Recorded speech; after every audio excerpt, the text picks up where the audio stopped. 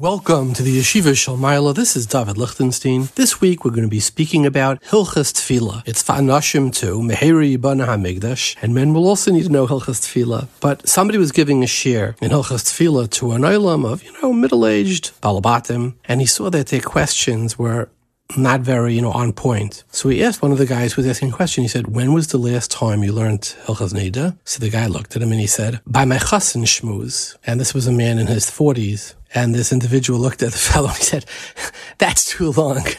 That's not good. So that inspired to say shir in Hilchas Tefillah. So who are we going to have? We're going to have from Brooklyn, Rabbi Shai Tahan. He's an Av Bezdin, Reish Koel, a Talmud Chacham Muflig. And with him, Be'ikah will be speaking Hilchas Chatzitza, rings, Shabbos makeup, nail polish, temporary filling, stitches, braces, etc., etc. Can you ever go by day? The very, controversial tshuva of Rav Moshe. Then we'll be speaking to Rabbi Avi Kahan. He's from Monsey, so he's the Av Bezdin of New City, Rav of New City, and we're going to be talking about looking at shilas via WhatsApp. Can you send a Rav? There are some Rabbanim who do it. What's his opinion? What about protocol of a mikveh? Who should be making the decisions? The Rav of the mikveh? We don't allow this. Or the Rav of the person, the individual using the mikveh?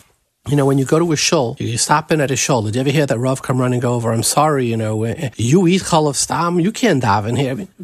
I have my minhagim, I'm coming to your shul. The Rav doesn't tell a visitor how to behave, so why are we in a mikveh is it different? And he's going to, very nuanced answers to these questions. From Lakewood, we're going to have Rav Moshe Rotberg, and he's an expert in the questions that have to do with OCD in halacha. Now, this could be for men as well as women. Sometimes there are men, they make their spouses absolutely insane, and sometimes it's the other way around. And for either of them, mikveh could be a very traumatic experience. So Rav Moshe Rotberg not only is he a Rav that many Rabbanim go to with these shilas, he's the Rav of the Hatzalah in Lakewood, he gives a shiurim in Lakewood. He also happens to be an LCSW, so he's particularly qualified to answer these questions. Should be a fascinating and very important shir. I want to give a hakdama. What these Rabbanim say, you could take as halacha if you would like to. Any of the comments that I make, I am merely I am the host here. Whatever I say is not halacha psuka. Ask your Rav, your local Orthodox rabbi. I make that as a hakdama because this is really a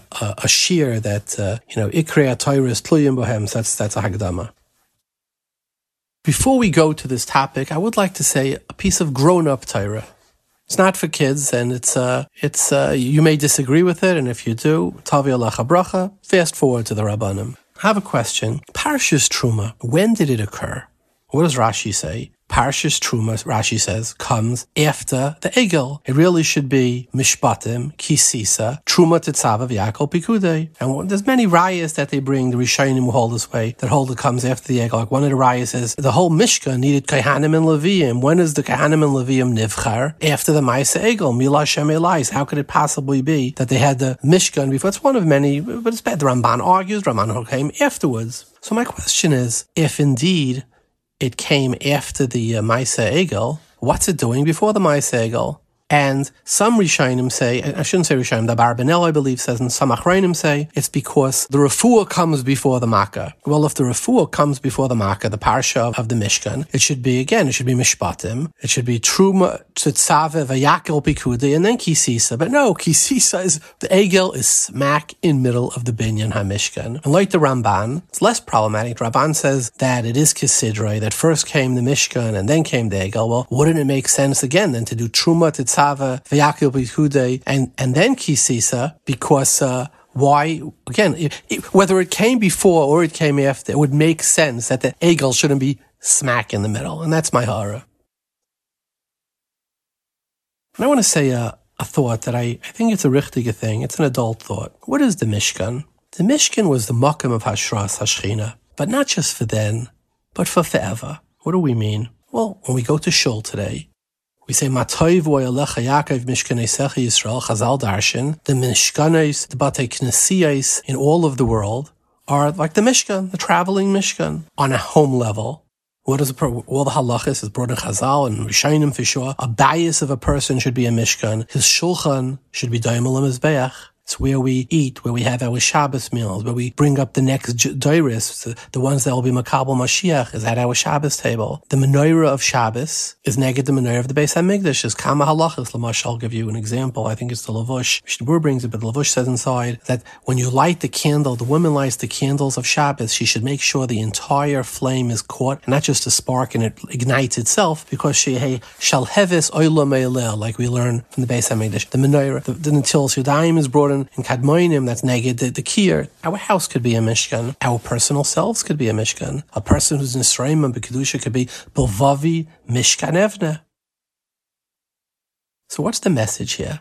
In middle of the Binyan HaMishkan, something really bad happened. How bad? The Egel. The Egel is the greatest sin, the greatest Aveira Klal Yisrael ever did. So much so that what did Chav Yachal say by the Egel? 40 days after Har Sinai, you say, Eile Elohecha Yisrael. What does Hashem say? Hanichali, v'yicher api bohem, v'yachala ischam. Let me kill them all. It was a really, really bad derailing of right after Har Sinai. But what happens? They get back up after the Egel, and it's Vayakel Pikudei. What's the message here? In our lives, many times, we're building some type of a Mishkan. But you know what could happen? Sometimes something sneaks in, and we could say, Elihei Masecha Asulahem, Eilelehecha Yisrael. A full-blown crisis of either Emunah and B'tachin, a crisis in faith. I'm not talking about Sheva Yipol Tzadik V'Kam. I understand Sheva Yipol Tzadik V'Kam more like, you wanted to do something, and you get frustrated, you get defeated, there's setbacks, and pick yourself up, try again. This is something very different. This is where a person has a full-blown crisis of faith. An Egel, Elihei Masecha, Eloi Elohecha Yisrael. And why could it be? Why do we have crises of faith? It could be Ki Boishesh Moshe, something with our leader. Maybe you had a Rav or a Sheshiva, some type of a leader who didn't treat you well, let you down, and you say, that's not the way. Or it could be Ki Boishesh Moshe, he was late. Maybe you're frustrated. You wanted something, and it's just not happening at the speed that you want. You wanted that shtela, that shir, that shidduch. Things very often don't happen at the pace that we would like. They certainly haven't happened for me. We get frustrated, ki boishesh. Or it could be Chazal say, who knows? It's a davar of Arayas. Some say that, some Chazal say that Egel had to do with Arayas. Or Rashi, it's mashman, some way that way. What does that mean? Something really goes off the rails. So much so that you're embarrassed to continue. You say, look, a mishkan is for holy people. To do a house, like a mishbet, that's for a holy person. Bilvavi Mishkan Evna, I know where I've been. I'm no Bilvavi Mishkan Evna person. The shul, I embarrassed myself. I humiliated myself. I can't go back. So listen to this. What we see from the Torah, no. They were building the Mishkan. Something really bad happened in the middle, and they continued. And it's placed there on purpose for that reason. It's not supposed to be in that order. Here's the Gemara. The Gemara in Avodah Zarah, Davdalad Amid Beis, Amar Rabbi Yeshua ben Levi, Lo asu Yisrael es ha'egel, elo litoin pischein peh l'balei tshuva. The reason of the egel was to give a pischein peh, path forward, for balei tshuva. What does Rashi say? Litoin pischein peh l'balei tshuva. She'im yoimer ha'chayte, the guy who was, or the woman, who did something really bad. Fill in the blanks. She'im yoimer ha'chayte, loy oshav, shaloy yekableni. There's no path forward for me. I can't build this Mishkan. Oimrim loi, tzei ulamad mi Maisa Egel. Go look at the Maisa Egel. Shekipru, they were forgiven. V'niskablu, and they were accepted back. This is Rashi and Avodah Zarah Davdalad Amid Beis. Was machaven to a Rashi. So whenever you think that Mishkan that you wanted to build, you don't have a way forward, what does the Torah say by putting it smack in the middle? You can have an Egel, and you could still go Vayakel Moshe, Eile Bikudei Mishkan. When I was a bacha, I'll tell you something personal. So shidduchim were a struggle. Whatever the reasons may be, for shidduchim reasons, I didn't enjoy it. I had some downer moments. So I went to see Rav Palm. And you know what Rav Palm told me?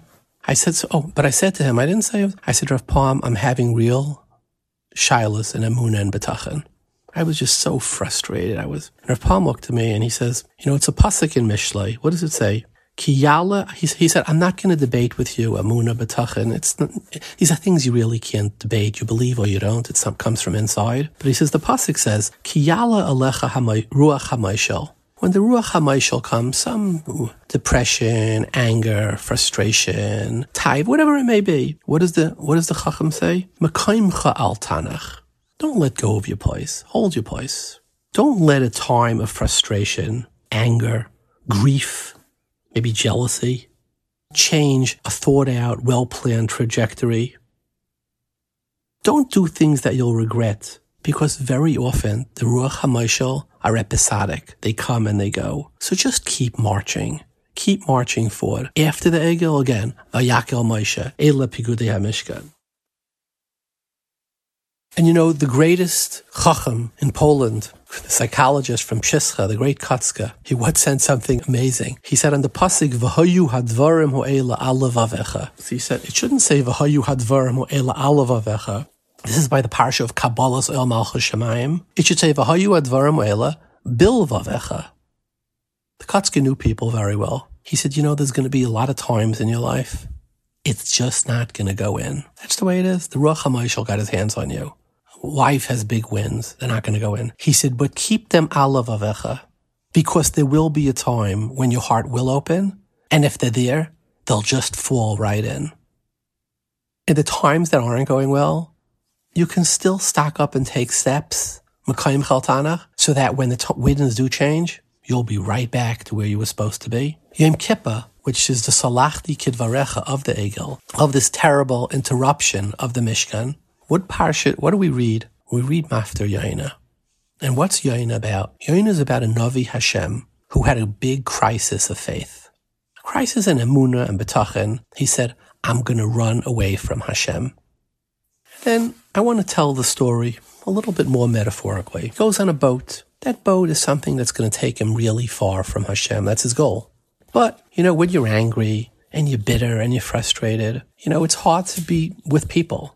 So he ends up in the water. They throw him out. Maybe they're not happy with him. He ends up in the water. Turbulent seas of his emotions, of his grief, of his anger, of his disappointment in Hashem. That's what he says, right? But what happens? He ends up in Mei Hadog. Rebbeinu Shalom does a nes. And what is the Mei Hadog? He gives him in the turbulent ocean a place to gather himself. A place of Mekayim Cha'al Tanach to gather his wits and not to do something he'll deeply regret. And what happens after a few days? Yaina comes back to himself and he says, you know, I had an episode of anger, grief, whatever it is. The Rebbeinu Shalom sent me, he sent me a safe place to capture my wits and to regroup. And what happens? And Yaina returns.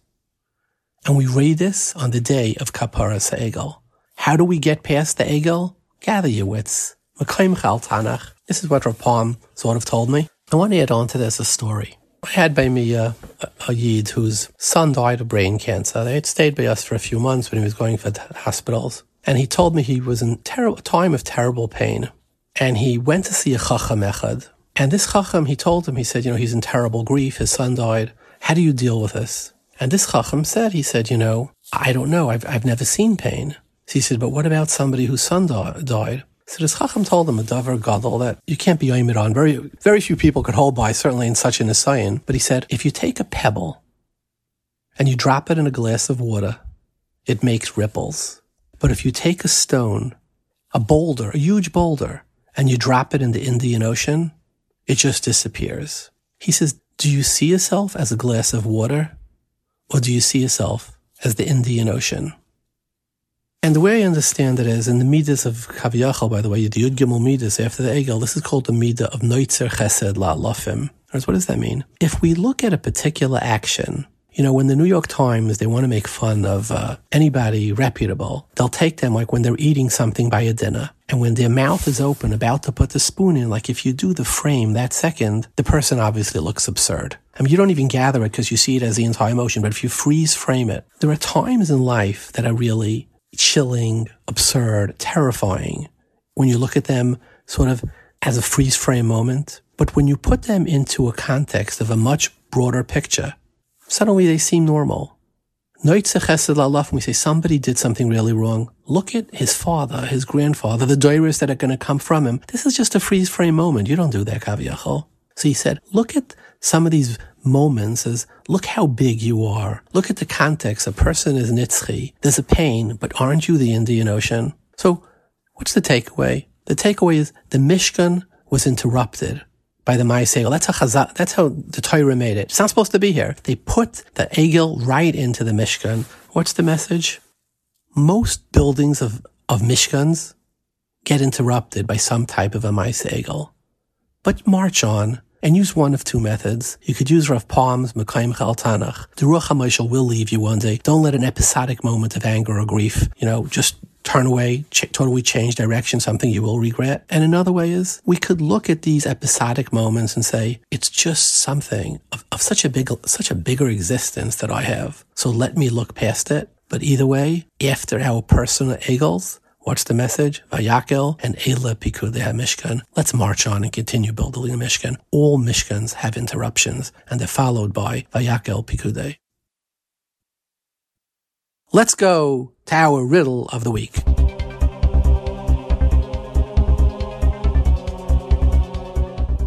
So here's the riddle. Vehevesu es habadim b'tabas al tzalois arein laseis es arein bahem. So we all know that the Malachis Haitzah from Rishus LaRishus, as Asa B'Shabbos, you learn from Masa b'nei Levi, and the Gemara Darshans from the Aron, Masa b'nei Kas B'Nolan, V'boisema me'Aron. So here's a kasha. So you weren't allowed to carry the Aron in outside. So you're not allowed to. It's one of the reasons you're not allowed to carry. So here's the question. The Gemara says, Hamoitzi es a chai b'mita. If somebody carries out a chai b'mita, you pater afal hamita. Right? The halach is chai noisias atzmai. So if let's say you carry a child, midaraisa, the chai is noisias atzmai, but you pater even on the clothing because the mita tfeilaloi, the mita becomes tafel to the chai, and on the chai because chai noisias atzmai. Question is, the Aron was asa to carry. The Aron was noisias noisav. It had a din of a chai. It carried itself, and yet even though it carried itself, you weren't allowed to carry it. So why do you say chai noisias atzmai and you pata if you carry out a chai? B'rshus harabim, say adarabba, learn from the Aron that was noisias atzmai, just like a chai, and yet those who carried it were over haitzah. We learn haitzah from it. So we have a steerer to the klal of chai noisias atzmai from the Nesias Ha'aron. That is the riddle for this week. At the end of the show, we'll go through the questions of the riddles from last week and those we agreed with, those we disagreed with. The winners to last week's riddles are Asher Brenner, Label Gelbkopf, Meir Krass, and Shmuel Wurzberger.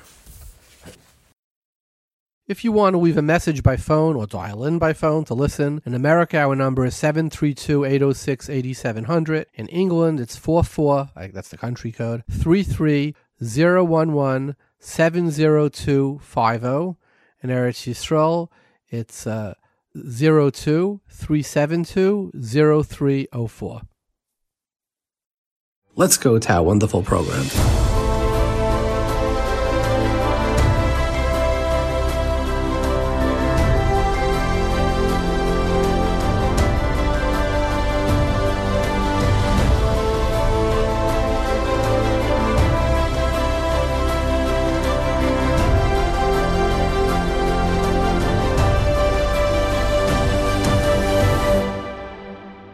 Joining us from Brooklyn is Rabbi Shai Tahan. He's the Rosh Kollel of Arzei Halvanon. That's in Bnei Yosef Shul in Brooklyn. He's also the Av Bezdin of the Beis Hero Shari Ezra. He's a Talmud of Rav Shmuel Birnbaum in the Mir, one of my Rabbeim, and he learned Torah by Rabbi Belsky. Welcome, Reb Shai.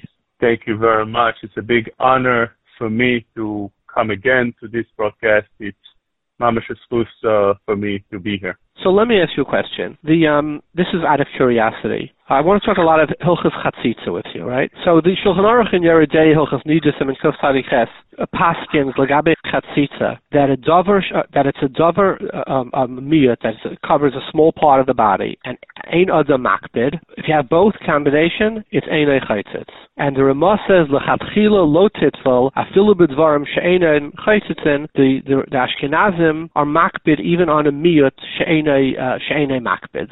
Right? They go. Correct. So my question is, are the Sfardim Saimach on the Beis Yosef? Like in Halacha, when people come to you, do you say, if you Sfardi, the Halacha is this way, for Ashkenazi, it's the other way? Okay, so that's a good question. Chacham Ovadia in Taharat Habayit speaks about this, and he brings down the Halacha is always at the Shulchan Aruch, and, that's his shita throughout. We go, Kibalnu Divrei Maran, and we don't have even a right to paskin not like the Shulchan Aruch. Even lekula, even lechumra, kol sheken lekula. That's how Chacham Ovadia holds. It brings poskim to relate to that. But over here, this halacha, although Chacham Ovadia goes that way, but there are poskim Sfaradim that would instruct first to the kahal to make sure that there's no chatzitza whatsoever. And this is the way this is definitely the minhag Sfaradim to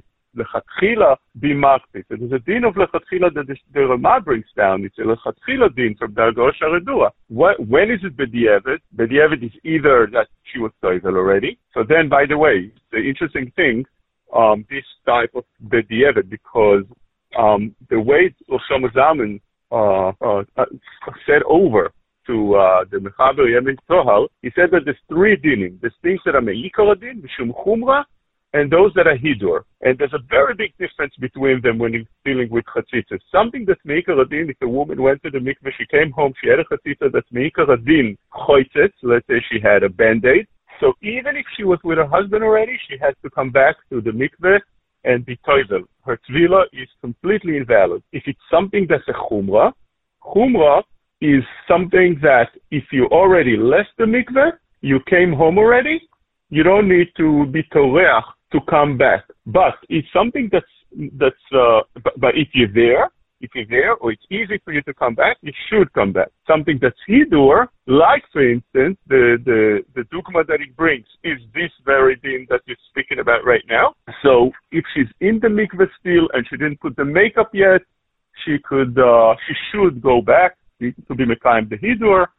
Otherwise, she should, if she put already the makeup and everything, she doesn't need to take off the makeup and go back. This is also, by the way, how Chacham Ovadia instructed to this Mechaber Yemei Tohal, Rav Yonah Inon. So let me ask you some more questions. So, yes. A ring that you can't remove. A woman has a ring and her knuckle swelled up.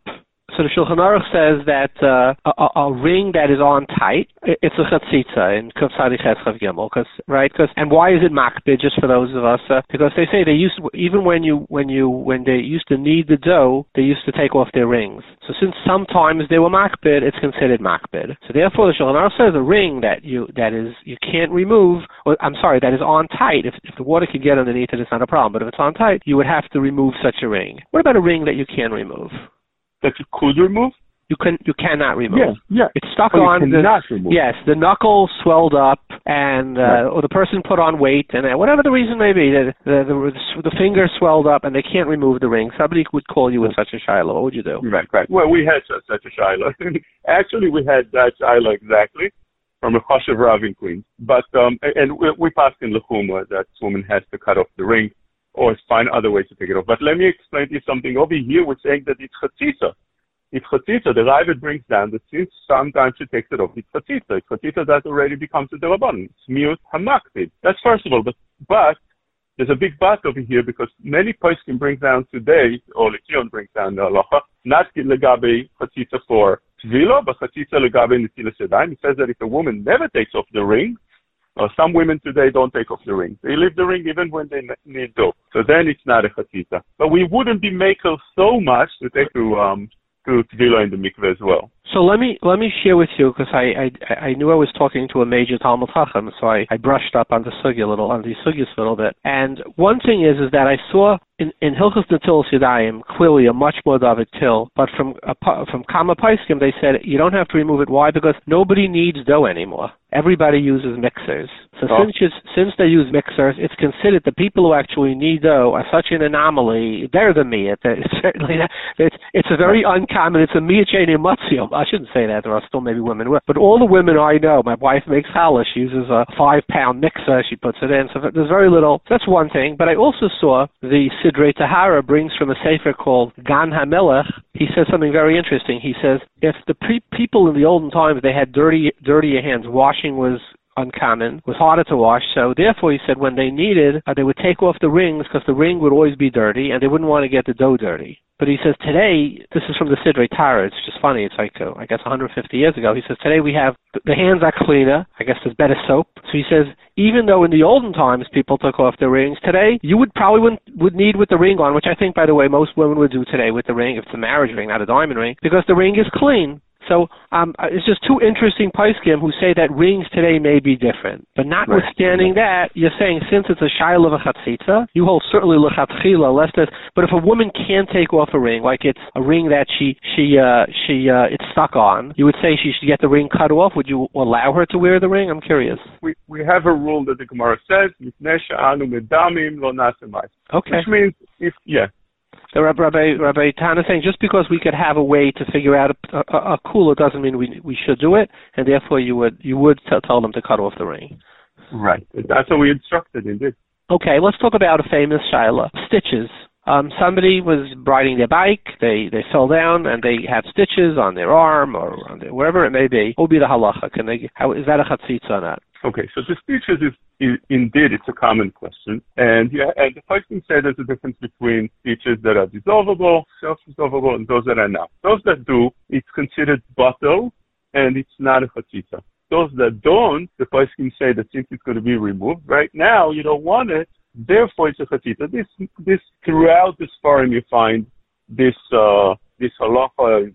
By Dovet Mesharim, you have this in Igos Moshe, you have it in Shivat HaLevi. But we find a beautiful chidush in Dovet Mesharim, and also the Shivat HaLevi says such a thing, and also Chamafadia brings that if you have such stitches that are there until the doctor removes them, what you could do is ask the doctor to tighten them to the point that they're on the surface of your skin. They're not above the skin.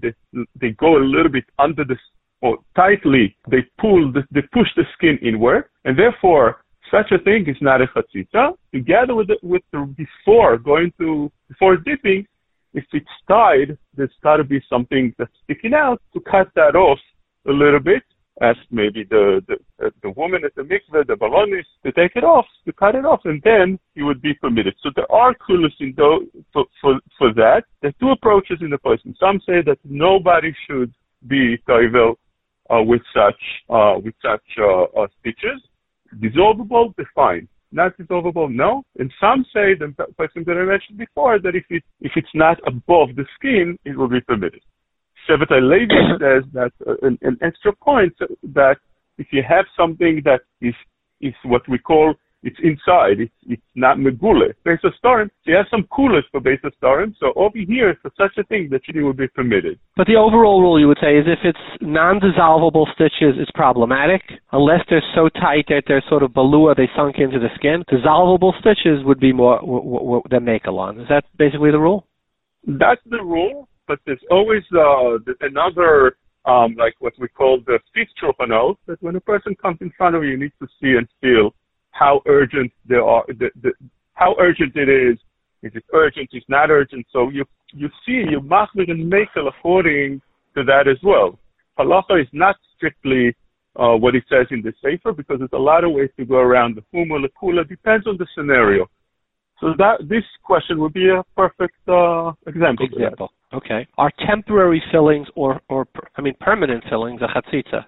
Right. Well, right and wrong. Permanent filling is not a chatzitza. Right. You're talking about not permanent. And now there are those that felt that it is a chatzitza, and that is the famous Chochmas Adam that brought down that every filling is a chatzitza, and the Chuchani of Nissim Karelitz Zatzal brought down that even in the previous generation there were still people that were machmir like the Chochmas Adam, but Lemaise now nobody's machmir like that, and yes, Sima Kvua, it's permanent, it's considered part of the shem, part of the piece, and it's not a chatzitza, unless it's some things that need to still be worked out and it's bothering the woman, like the tooth, the filling is poking her, so then it's a problem. Okay, so let's talk about, it's interesting, by the way, the Chochmas Adam who held that all permanent fillings are a problem. I mean, I guess his wife doesn't have any teeth. Okay, Yeah. so what they used to do is take off the filling before mikveh and put them back after the mikveh. I know today it sounds very strange. That's the way it was in his time. He was a posek. Let's talk about didn't allow it. Didn't agree with him. Yeah. Let's talk about temporary fillings. A person goes to the dentist. The dentist says, "Look, you need a root canal, and I'm putting in a filling. It's going to be for 2 weeks or 3 weeks. What's the halach of such a filling?" Okay, so over here we found, like everything else, a big machlokes, whether you leave it there for a short time, it's permitted or not. And what's the shear of a short time? For instance, some wanted to learn from Hilchos Shabbos, from Hilchos Kosher, that either it's up to 7 days, 1 day, or much longer than that. So over here, overall, the poskim say that if you have something that's meant to stay for a week, it would be permitted. And if it's less than that, what you should do is go to the dentist and make sure that he leaves it in a way that could stay longer, and you come afterwards. You come, let's say you make another appointment for another week from now. Some places can permit it altogether. Like Chacham Ovadia, he brought a list of svaros to say that it's permitted altogether. In Paras Habais, he went through the Sukya. He said he brought, for instance, a Moshe that says that as long as you want it there right now, it's not a chatzitza. And also the fact that it's only bringing it back to the way the teeth was before it had a problem. That's not a chatzitza. And there's few svaros along these lines that he brings down, and he says even temporary for 1 day, it's not a chatzitza. Okay, Rabbi Tana says, like some of the svaros, for example, that he said is that since you're putting it in to sort of reform the tooth, right, which is what a filling does, so it becomes part of the body. And something that's part of the body, even if it's just for a few days, it can't be a chatzitza. Right? That's one svar. That's one svar. Some say that as far as since it's a makarim that's mechusa la'olam, the tooth, right, and even though if you take out the temporary, a permanent is going right in there, so it can't be a chatzitza to that place if this place is forever going to be covered. Some say that's svara. That's another svara that he brings down as well. Correct, yes. Very good. Yeah. And again, the biggest svara, the strongest svara, is the fact that right now she wants it. And it's not like the ring that we said before. The chiluk he says is that by a ring, she can need door anytime. But over here, she puts it there for, let's say, 2 weeks. She's not taking it off for 2 weeks. She's not going to the doctor, to the dentist in these 2 weeks. So therefore, that's not a chatzitza. Why would that different? Why would that be different than Retiya Shal Gabe Maka, where you want it there for that period and you're not taking it off till the wound is better, and yet it's still considered a chatzitza? So you're asking a good question, and the answer is that there is, for instance, if you have a cast that the poskim don't allow going with a cast, but he himself, Hamovadia, brings all these svaros lakula. If a woman could wait, in other words, let's say it's going to be removed soon, the cast, so she should wait. But if it's going to stay there for a while, it's very hard to wait. He says those svaros lehakel as well with cast. He's nakel. The ma'aser, the poskim, almost across the board are not nakel in cast. I mean, I've been one time to one of the big poskim in Borough Park, and he picked up such a shaila, and it was a long wait. I don't remember how long. And he said, no, it's also, and you have to wait it out. It's just a Retiya Shal Gabe Maka cast. That's all it is. Yeah, the glorified Retiya. What about braces? Yeah. Braces are going to be there for years, and it's very tight. The water can't get in between the tooth and the brace if it's, it's a tight brace, and it's a chatzitza. So you could say that, so it's a miyut. You could say it's eine makbid because she wants it there. On the other hand, nobody really wants their braces there, so it's sort of, why is that different, let's say, than a bandage that we say is asa because it's considered makbid? You really don't want it there, even though you want it there for curing. Why would braces shouldn't be different? So is there any svara to be mater by braces? Well, braces that's there for kavua, so it becomes, kavua means again, the time that we said before, whatever you call kavua. Definitely, first, it's considered, the place can say it's considered part of the tooth. It's bottom to the tooth, it's considered part of the tooth. But even such that it's not kavua, it's a temporary one, many places can permit it unless it's right away. You take it in and you're putting it there until you put your permanent one. Then you should wait if it's a couple of days. For instance, Shevet HaLevi was makel on this. Yemet Torah was makel on this completely. It's not a chatzitza at all. Braces, but you have to. You said the food gets stuck in there. That's not. Everybody across the board agrees that you have to make sure that it's completely clean. Lechatchila, again, chatchila. We're dealing again with dinim lechatchila. Whatever you maksid and it's mute, it has to be mute she'eno maksid. Then you'll come to the discussion we started off. But of course, one should definitely clean it as Ramosha was machmir on braces. If he says if you're putting them in because you want straight teeth. But he says if you're putting them in because the doctor says if you don't wear braces, your teeth will fall out, and there's some type of a sakana or something like that for the health. He said over there he was more noted to be makel. But Ramosha was very machmir on braces, and I guess he held the fact that it's kavua, it's not part of your tooth. Like natural teeth don't grow with braces, whereas a filling, when it's filled, that goes back to the shape of the original tooth. So I think it's an important chilik to know, even though there are those, like you say, who are makel by braces, right? So you're saying that Moshe was machmir even braces that are kavua, that's permanent? Yeah, Ramosha is an Igros Moshe Chelik Aleph Siman Tzadik Vav. Right. So I saw in the Shevet HaLevi that he brings up Moshe Lekula. I mean, he has over there a very lengthy tshuva, if I remember correctly. But I saw it differently. But I hear we have to be me'ayin, I guess, inside. So it's interesting. Ramosha in Igros Moshe, like I said, Chelik Aleph Siman Tzadik Vav is machmir, right? But in Mesiris Moshe, they bring from Moshe that he was mekel. And my Kabbalah is where there's a machlekes Igros Moshe and the Mesiris Moshe. Mesiris Moshe, he did it right, and the Igros Moshe, he did right. So we go into the Igros Moshe. But clearly this is a chumrah that, this is what you say, you would have to ask your Orthodox rabbi, because I imagine there are women who have braces and it's a real shiloh. What about contact lenses? Contact lenses, it's something that it's something that's not part of the body. It's something that's extra and definitely has to be removed before then. The chatchila, there's no question, it has to be removed. Nobody goes to the mikveh with contact lenses. The question is, what do you do when you toivel with it by mistake? You went with it and you came home and you find it on your eyes. So if I recall correctly, I remember there was three-way machlekes in this. If I recall correctly, I saw years ago. I think of Shlomo Zalman with mekel.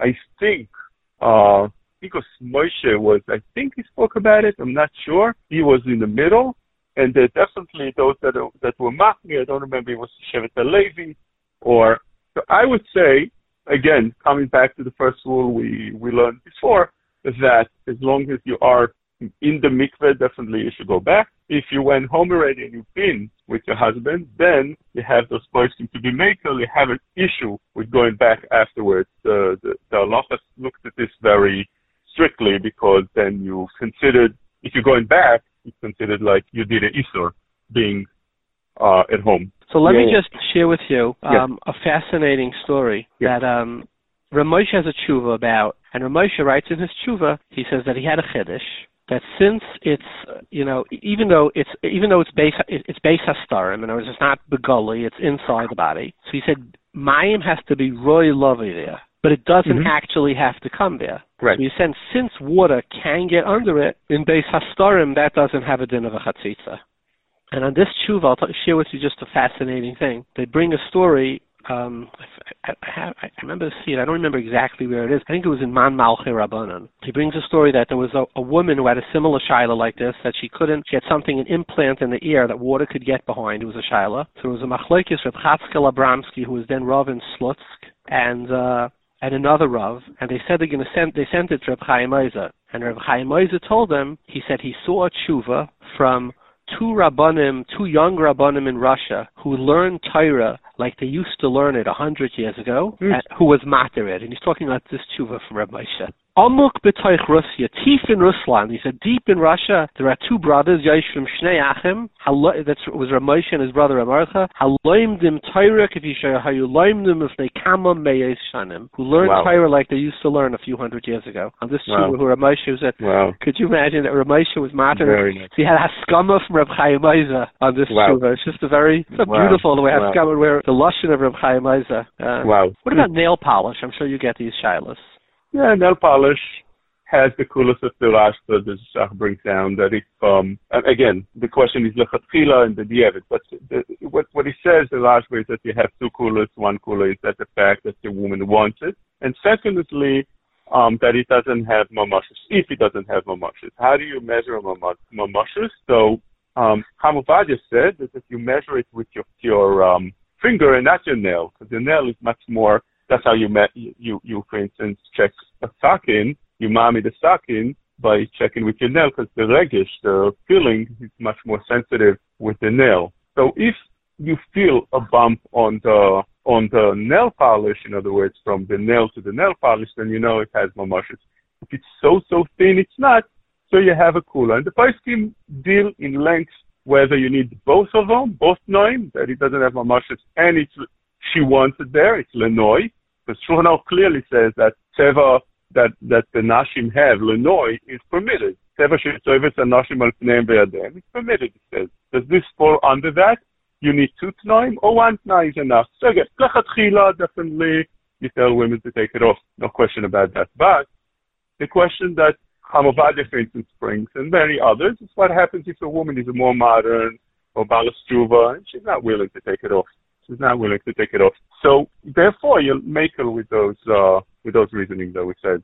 What happens if the Beis Yosef says Nagu anashim lital tzibarim? Women cut their nails; they don't have long nails. Shas tefillah, right? And the Ramaz machmir. He says, right. and if it is long nails and you do tefillah, you have to do it again. There is not just a minig, which means if you didn't do it, you are makayim the minig, but it's ma'akiv the tefillah. How do you paskin for Sfardim today? Right. So Sfardim don't have that chumrah about the nails. When it comes to the nails, it's not that strict. Since it's bechubar to the body, and therefore it's considered part of the body. And it's not the svars to say that it's more harmless because you're going to cut it off eventually. So it's called omid lekutz katzus dami. So, but you do have the machlokes in it that does in the shach, whether it's me'ikar adin or it's a minog. And it's nafkamina if on Shabbos, that he's saying, the woman didn't cut it off. So how do we pass then? The Magen Avraham brings, and the Mishnah Berurah brings it down in Shin Mem, that the chatchila you should ask a goy to do it, a goya, to cut it better with her hand or the teeth and not with scissors, because it's more derabbanan that way.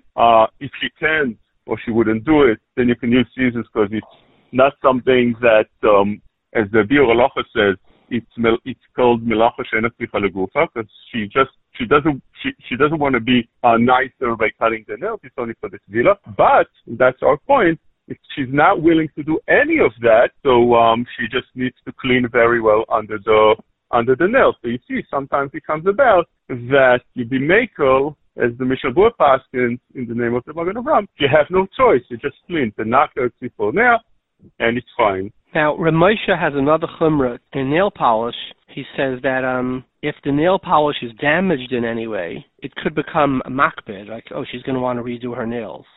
Yes, so, yes, definitely. She says, even if it's lanoi, that you want to be saimach on, you say it's a fancy lady, she doesn't want to do it. So even if it's lanoi, I think at that point, the balanit should really check the nails and say, you have a few cracked nails. And I said, really? I'm going to redo them, so it would be problematic. Right. Yeah. What do you do if a woman who, like you say, would say is not so a little more, I don't like to use the word modern, a footnote used to tell me, we say that those who are less shomrei Torah mitzvahs are modern. He says, she would say, it says, mitchila, I've the avodah zara, how you always say now.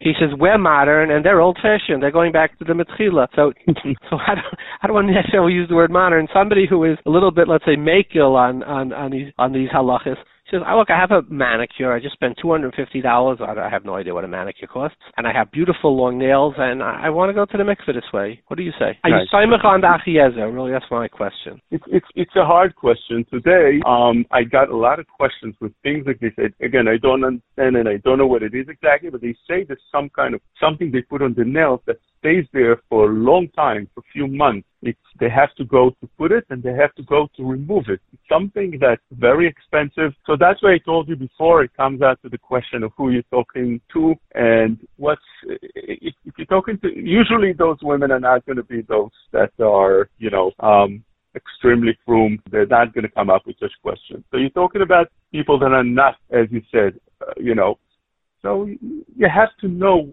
where to be makel for such people. The Igos Moshe, Hamavadi brings from a Moshe Feinstein that if you have kulas, you have to find kulas in those inyanim, and not to be machmir on those that come to ask, because there's a lot of mitzvahim. You're saying that even though as a rule, Rabbanim don't look for kulas, where there's a chash that it would be goyrim, where that there wouldn't be a tefillah, over in those situations, there's reasons to look for the Reb Chaim Moses or etc. Hamekel in these situations. Is that what you're saying? Yeah, it's not a far kula. It's right. Kulas that are written in the halacha. It's not something that's yochid, which sometimes you'll also use. I'm not saying that, but over here it's much more berevach. You're saying, well, I hear a few times during this conversation that we don't have to worry that psak is going to be outsourced to computers because there's a lot of judgment that goes into psak. Exactly. Psak is not black and white. Yeah. What about? That's what you have. Yeah. Okay, that's why you need a Rav. What about waterproof makeup? Waterproof makeup, what we call Shabbos makeup. Shabbos makeup. Okay, waterproof makeup, it's an interesting thing. First of all, makeup that is not waterproof, what's the problem with that? According to what we said before, the same women that would put the nail polish, they want to go with makeup, especially that many times, it's a very, very common thing. It's before Pesach, it's before Sukkot. They're going to be with the whole family. They want to have the makeup. Otherwise, it's embarrassing. You can't even imagine how embarrassing it is for them. I mean, I just hear it from the ladies and their husbands. So if they want to put makeup, what's the problem with makeup? The makeup gets dissolved in the water, and that becomes a chatzitza. That's the problem. Let me just say, I believe you mean it becomes a chatzitza because since it becomes smudgy, it's already not lanoi, and you makbid on it. So it's like having a tattoo. It's like somebody stuck a sticker on your face. It certainly would be chatzitza, right? Right. Now, when we're talking about the makeup, the makeup that stays, you can go to the mikveh, you come out, and it stays as it was before. I was very hesitant to be makel because, again, it's hard to be makel when you don't have somebody who tells you it's fine. And eventually, Baruch Hashem, I found a sefer called Bnei Yaakov from Rav Sheknazi, Rav Sheknazi in Ir Atika. There's tremendous posek in Ir Atika. I got a letter from him one time for my Beis Torah. He writes openly in his sefer that such makeup, again, for those that wouldn't take off the makeup or whatever, would be permitted. That's what he writes. So, Rabbi Tan, is there any shiloh I should have asked you that I didn't? I'll tell you what precipitated this. Like somebody was giving a shiur in Hilchos Nida to a bunch of 40-year-old balabatim of 50, 45, 35, and the questions were full of amaratzis. So afterwards he says, when did any of you learn Hilchos Nida last? One of them raised his hand. He said, by my chassan shmuz. He said, that's too long ago. So is there a shiloh that you get a lot of that you say, maybe guys, you should get a chazar on this? What would it be? First of all, I like to acknowledge that I didn't know that I would be speaking to such a Talmid Chacham, and I feel honored again, and it's very much of a privilege for me. The questions are so many in so many different ways. Every scenario comes differently, but there's so much you got to know. So there's nothing really that comes to mind because there's so much. But if you want, I can throw out a question that was very common at the time of the Corona crisis. That many women, the mikvahs were closed, or the many women weren't allowed to go to the mikvah for one reason or the other. And we got a lot of questions. Can a woman go to the ocean to be toivel? And I wrote a sefer, by the way, Shalos Teshuvos on the Corona. It's called Shas B'Yosef. And one of these questions I wrote is over there about the ocean. And women go to the ocean to be toivel. So I'll take a run at it. Yes. So the Shulchan Aruch in Reish Aleph talks about a river. And the problem with a river is maybe it's rainwater and it's not water coming up from the ground, Mayan water. And when Nagu B'Roiv HaMekaymis, he says that don't have a mikvah, that they're makel in a river, right? Which in Europe was very common. I mean, most of Poland was landlocked. Poland, most of Russia's all landlocked. Poland's landlocked.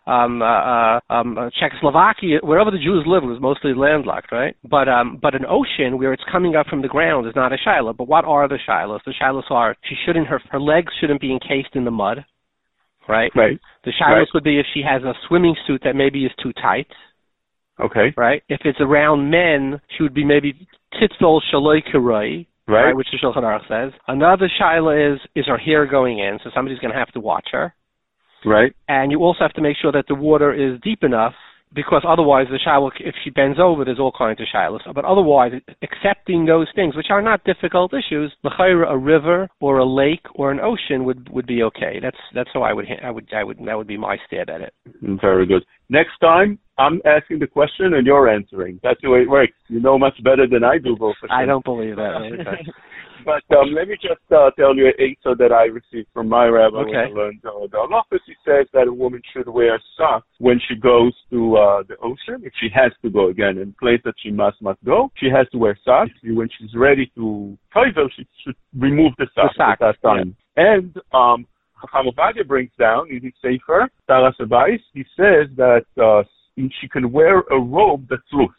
Imagine, the Shulchan Aruch brings down not to go, he says it's not a chatzitza, the shachmit mechalik between if it's tight or not tight, the clothing. Chacham Ovadia is mekel, no problem. Either he said, put a chatzitza between you and the people. In other words, take a sardine or some kind of sheet, put it around you. The husband could help out if there's no woman that's there, as the night that view that brings down. And if not, she can wear a robe. She can wear a loose robe that's not a chatzitza. Yeah, and I would just add on to this, it's almost a little humorous. Go back 1,000 years, they had these fancy boyer gabe boyer mikvahs. Boyer gabe boyer with a boyer of Noislim and a boyer of this. Boyer they used to go in the rivers and in the oceans and in the lakes. That's where they went, to the mikvah. It's like somebody asked me a shaila. A woman called me once with a shaila. She's traveling and the kitchen she only has one sink. Is she allowed to use the oven? I said, what do you think? You think the Torah in the times of the Gemara they had a milchiga side of the kitchen, a parva side of the kitchen, and a fleshing side of the kitchen?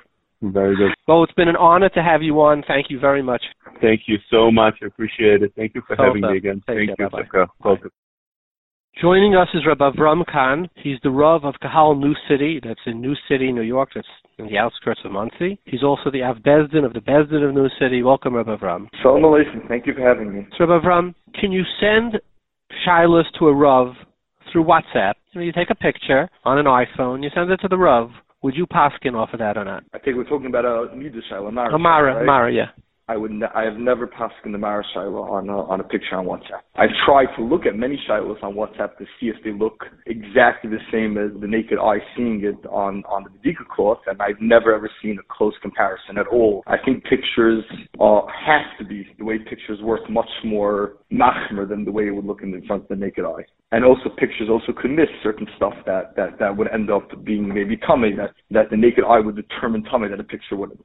Because I know a Rav, both in Monsey, who we've actually both know, as well as a number of other Rabbanim who use WhatsApp to paskin shilos, and I was surprised, but you said you wouldn't do it. When I was learning, when I was doing Shemesh and Hilchos Nida by Rabbanim in Eretz Yisrael, that's when these WhatsApps and these apps came out. And a lot of Rabbanim, especially Rabbanim who were known to be extremely lenient in Maris and had a Mesorah, they weren't able to practice their Mesorah through the camera. The way they hold the Mara, the way they bend the cloth, the way they look at it. The Shemesh not only on the color, the Shemesh on how to look, what to look for. There's a lot of Mesorah on what goes on with the cloth, how to put it in the sun and how to focus on it, how to create shade. None of these stuff you could do on a WhatsApp. So maybe like very simple shilos, maybe there are certain Rabbanim who get like such simple shilos they think they could see it. But anything that's a real shiloh, I've had a very hard time having Shemesh by Rabbanim who were able to teach one how to look at something through a picture. It's a different concept. Right, but you say simple shilas. Would you paskin a simple shilah?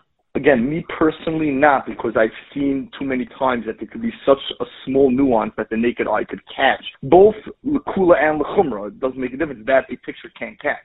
Okay. I mean, the whole Shulchan Aruch about looking at the Mara by the sun and creating a shade, it's just impossible to do that on a picture. Yeah, it says what is the Lashon of the Gemara? It says Beini Amudi, or the Gemara says Bein Chamel Etzel, I mean,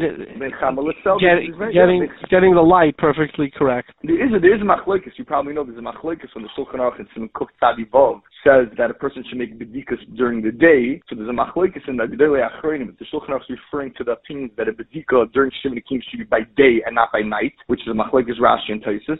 Or is he referring to you should see by day? That's the way you should look at a Mara, and you should only look at it by day and not by night. A Rav should look at it. And the reason why there's a machlokes because one of the fundamental machlokes in Maris, and it's a huge machlokes between the Poskim and the Meser, is how much are we mafchen bein dam l'dam? Like, how much do we believe, do we have confidence that we can still tell when something is not what we call neitilat mimus? It doesn't have red in it. And there was a machlokes from the early achronim on what brown institutes, but there was also a machlokes on many different colors besides brown. And the poskim said, look, if you're machmer, then you can look at maris by night because it's not going to make a difference. And those poskim that say, look, the halacha was talking about making a bedika by day and not looking at it by day. It was talking about the Shulchan Aruch who believed you have to be machmer and you can't be machmer bein dam l'dam, like the opinion of the Rosh in Kuf Teiches. But if you're more, let's say, like the opinion of the Yavitz, that brown you could be makel on, and that there are a lot of colors, like Buzna has a tshuva on colors that are called meme basar tzli, different types of pinks, and you could be mafkin, then there's a certain time that you have to look at the Mara, and that is a certain way with the sun and with shade. So I guess the Rabbanim who are maybe very machmer could use the apps because they hold you not being mafkin. It's just if it's easy, it's easy, and if it's complicated, then it's probably usser. And the Rabbanim who are known more to have a Maser to be lenient, I can't see them using an app because they won't be able to use their expertise. The shimish in how to look at a Mara won't work on a picture. It just won't. Okay, I'm going to go through some random questions. Person's on vacation, or they're going on vacation, and are there times when tefillah is permitted b'yom hashvi? Is tefillah by day ever permitted? They're going to be traveling the next day. That's a great question. You know, that's a very political question, right? There's a huge machlokes. If there's a huge machlokes in America and in Eretz Yisrael, if mikvahs should open by day for somebody who is in a shasat chag, and there's a lot of history on how mekel you are on the yom hashvi or the yom hashmini, which is a different gezerah. The yom hashmini is that people shouldn't make mistakes and think you're able to go during the yom hashvi. The yom hashvi is a different gezerah. It's al tzrach bita, but it's a like plug. Even if someone does it, it's like daughters in general, not someone's specific daughter. Right. Yom hashvi is a different chumah. Yom hashvi is that being together is a suffix deraisa because shemater v'tister, maybe she can be soiser her shivnikim, and therefore there's another chumrah. Not only don't be together, don't go to the mikvah. Right. That chumrah, the Gemara mentions already 4 kulas of when you're allowed to go by day. And the question is how to understand those kulas. So the Chazon Ish, and it's a letter. It's printed in the Shevet HaLevi, a letter to Rav Vosner, where Rav Vosner asked, and I hope I'm saying the Shaila correct, where Rav Vosner asked somebody who was going on a cruise on Yom HaShvi, and if they weren't going to be able to go by day to the mikvah on Yom HaShvi, they weren't going to be able to go for, let's say, 2-3 weeks because they were being on a boat. And that's the Shaila of the Shasat Chag. Chayla Gimel Simin Kuf Ayin Ois Hey. Mamish Shaila, yeah. And it's also in Shirei Shevet HaLevi, the shirim that he put in Kuf in Kuf Tzadi, probably Kuf Tzadi Zayin over there. And over there, the Chazon Ish actually is machmer. The Chazon Ish learns up that the Gemara that says that you're allowed to be mekel is when things are for everybody in the city one type of oinus. Like there are lines that come out by night and they're dangerous to go out by night. For everyone that's a type of oinus, you could be mekel. But in oinus yachid, you can't. And Rav Vosner, I think, if I call correct, argues on the Chazon Ish. And he says that he feels that that's enough of a shasat chag. So it became a question of what's considered enough of a shasat chag. So, for example, Rav Shmuel first from Chicago says over there, Rav Moshe has a tshuva, where Rav Moshe's mekel on Yom Zion. If it's enough of a shasat chag, like the bungalow colony, that they're going to miss the oina of Friday night tefillah, they're mekel. Rabbi Kemler, I know, printed in the Meseris Moshe, Rav Moshe's grandson, that they never saw Rav Moshe actually practically be mekel, so they don't know what the guidelines are. When not. I'll be nicer to that. There's a Reb David Feinstein said over in Staten Island there was no mikveh for many years. So if somebody needed tefillah b'shvi on Friday night, there's nothing they could do. So they asked Rav Moshe if they could be saimach on his heter to be tovel b'yom hashvi, and he said no.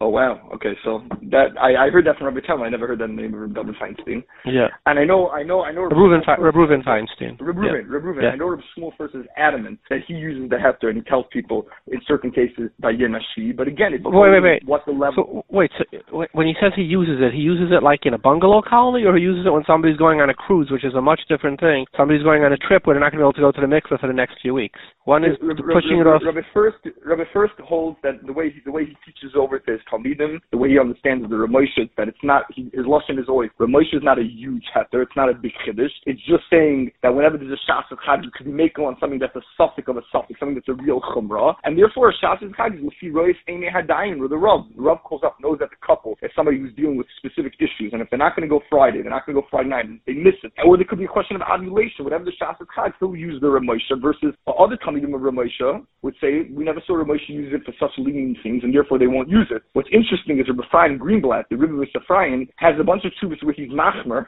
and he says we never saw Ramosha be mekel, but there's a new tshuva that's not printed in his sefer where he wrote to a sefer, it's called Chok Uzman. I forgot what the Baal Mechaber, the Sefer, is called. Chok Uzman, where he writes a letter that he's changing his mind. It's fascinating. He's changing his mind from being machmer because he had a chassan and kala who had a chuppah nidam, and the tefillah fell out Friday night, and she wouldn't go to the mikveh Friday night Shabbos Shev Brachos because of her makeup and other issues. And he told them that they can't go Friday day; they should wait for Matzah Shabbos, and they ended up being nichshel in a chumrah, in a isser karis, in a isser deraisa mamish. And he says in Kanul Lahabot, he's changing his style of paskening on these shilas. It's printed in the Sefer Chok Uzman. He's being much more lenient. So it's really totally. Who is this? Rabbi Greenblatt's being lenient. Rabbi Greenblatt in a tshuva to the Sefer Chok Uzman. It's printed in his Sefer Chok Uzman. Someone from Kiryat Sefer, I forgot what his name is. A beautiful Sefer Anidah. So there are a lot of Rabbanim. I know in Yerushalayim, certain mikvahs were mekel, certain are machmer. I know in Muncie, it's almost impossible to get a public mikvah to be open by day. I think of Neishlas from Skver, who was the married after many mikvahs, was extremely machmer until the beginning. There are places who are extremely machmer, like it's Yerev Val Yaver. And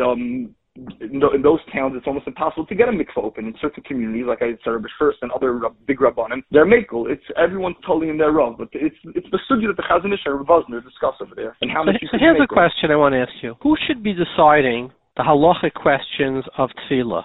The rav in charge of the mikvah, or the rav of the person tailing? That is such a good question. You know, I did Shemesh by Rav in Eretz Yisrael from the Eid HaCharedi, Isaac Kahana, and he was in charge of the mikvah, of Zupnik's mikvah, a very prominent mikvah, and he happened to have a chumrah. He believed that stitches, self-dissolving stitches, are considered a chatzitza. Even though Reb Shlomo Zalman was mekel, or Reb Vosner actually was mekel, and many places are mekel, he, for some odd reason, self-dissolving stitches are chatzitza. And a lot of people in Yerushalayim, you know, they know that there's a psak, and they used to come to him by the mikvah saying, oh, I have stitches, self-dissolving stitches. And this is what he used to do. He used to walk to one of his talmidim, and he used to tell them, look, there's a lady calling with a shayla, and other places are mekel. Could you go tell her that she could go be mekel? And his talmidim used to turn to him, and happened to be many of them, said, like, the Rav is machmer. Like, he says, yeah, but my job is to make sure the lady goes to the mikvah. I'm machmer, so I'm just passing the phone to somebody else. And I can even tell you that I've seen many times where he couldn't find talmidim around him, that he used to tell them, oh, Reb Shlomo Zalman used to be mekel, or Reb Loy is mekel when Reb Loy was alive. So I can't tell you whose job it is, but the Messiah that I've seen from many Rabbanim was to try their best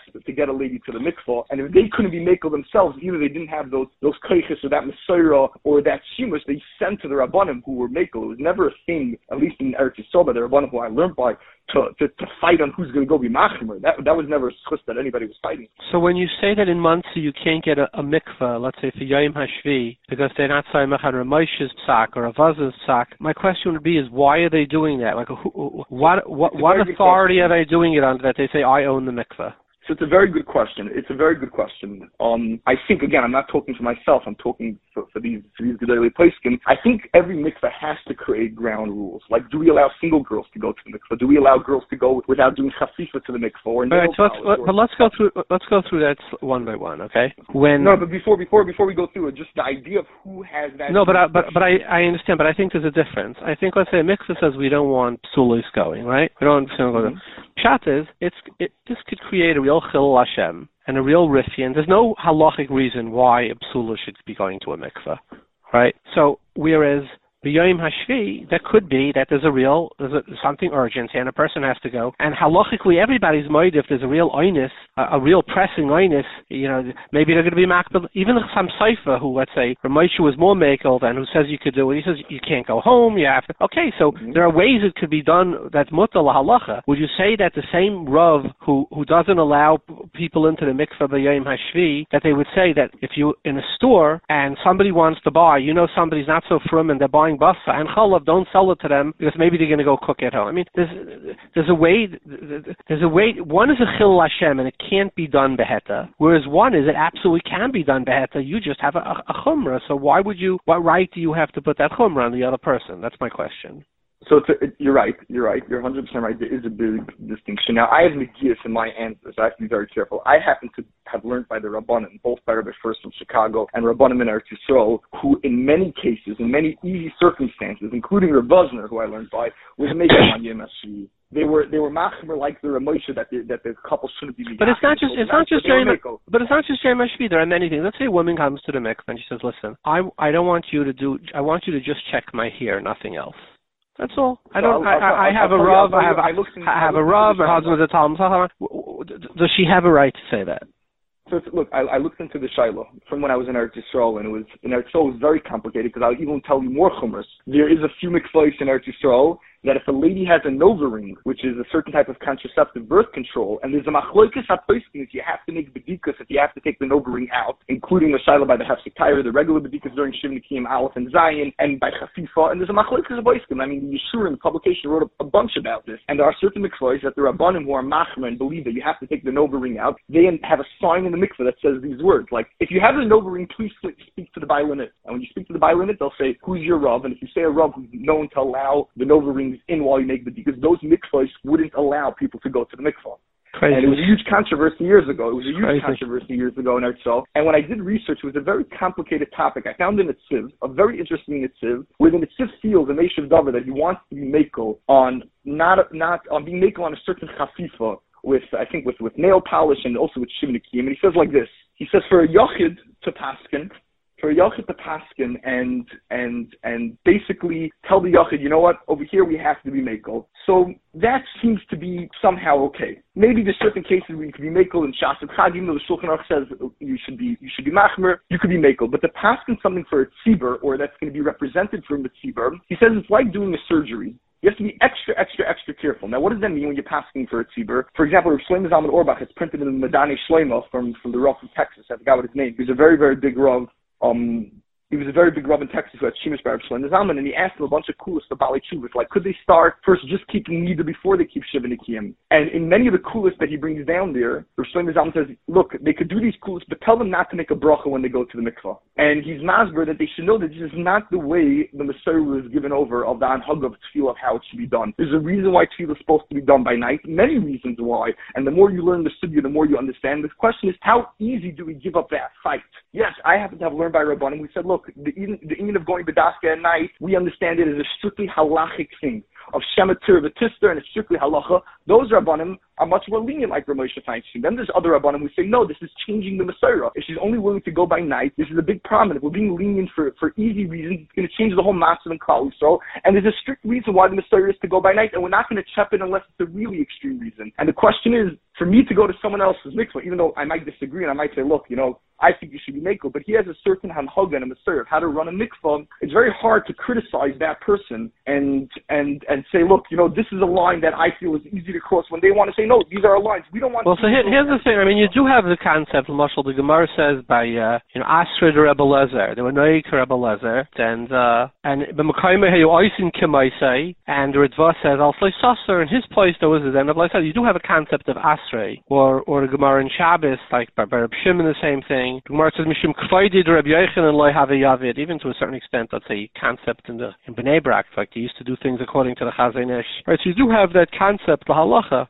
But already, prior poskim, the Pri Chadash and Aruch HaShulchan, they bring that Bismanenu, there's no such a thing that a Rav paskins for this town or for this area. They said that already. They bring rayas that it's. Yeah, but Ramesh has a tshuva about a mikvah that there was a question to make a mikvah. Even Rav Bloy brings it down in his sefer Pitzvah Mitzvah. It's the only Ramesh he brings down actually that discusses a mikvah that wants to make a takana that no men could use the mikvah because ladies are nervous that once men are going to use the mikvah, then it's just not going to be maintained the way they want it, so they're going to be uncomfortable. And Ramesh writes, even though there could be a chiv, an obligation, in certain kilos for men to go, almost like a nether, but mix is allowed to make takanas on what they feel best for their community. But I would respectfully say, that there's a difference between saying we don't want men to use a woman's mikveh. So this is not a halacha thing. this is a procedural thing. We think that they're going to leave a mess behind and this and that. Of course, a mikveh has a lot of its rules, right? We want people who have a certain cleanliness. We don't want somebody of the opposite gender, et cetera, et cetera. But to say we paskin like this and not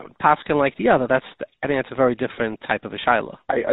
Again, I agree, and I struggle with it. I am pointing out that there is in the Rishonim already the concept of in the Astrei Rebbe Lezer, they paskin like Rebbe Lezer. Asked Reb Shimon, they only paskin like Reb Shimon, and because of that they were Ma'arich Yamim, right? So you do have in the Gemara this concept, and the question is, do you still have that Bisman Azek? If somebody say, look, it's true, you have a Rav, but maybe a mikveh has a din of the Astrei of the Moira Hira of the mikveh.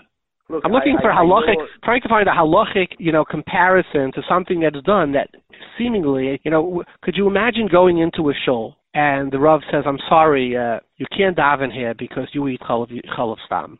In this shul, we're makbid, and it's like a mikveh. You can't come in and drink chalav stam. I mean, which you can't, or you shave, or you, 200, you eat this in this shchita. Right, so you wouldn't do that, but in a mikveh we find it. So it's an interesting phenomenon, no? It is an interesting phenomenon, but I look at it very, very different. I look, first of all, if a mikveh is first of all an opportunity, it's possible. There's a way to tell people no. A shul is much more complicated, so maybe that's why it doesn't happen. But more than that, I really think a lot of people, especially the more we evolve and the further we're going to go, we're soon going to start forgetting more our Mesorah, but we're also going to forget what's important about our Mesorah. And it could be we're going to start looking at certain stuff. For example, maybe right now it's a davar pasha that single girls shouldn't go to the mikveh, and you're saying it like a davar pasha. I could tell you communities that would be shocked at what you're saying. What do you mean? Even a Chuvas Rivash, I think it's Simon Taf Chaf Hey, the Ramah brings it down in Kuf Gimel that has a discussion. Maybe we should be making for single girls. There was a discussion, and the discussion how to learn the Rivash. Why are they going to the mikveh in these communities? 100%. They're going to be over. Okay, so it's a Chil Hashem, no?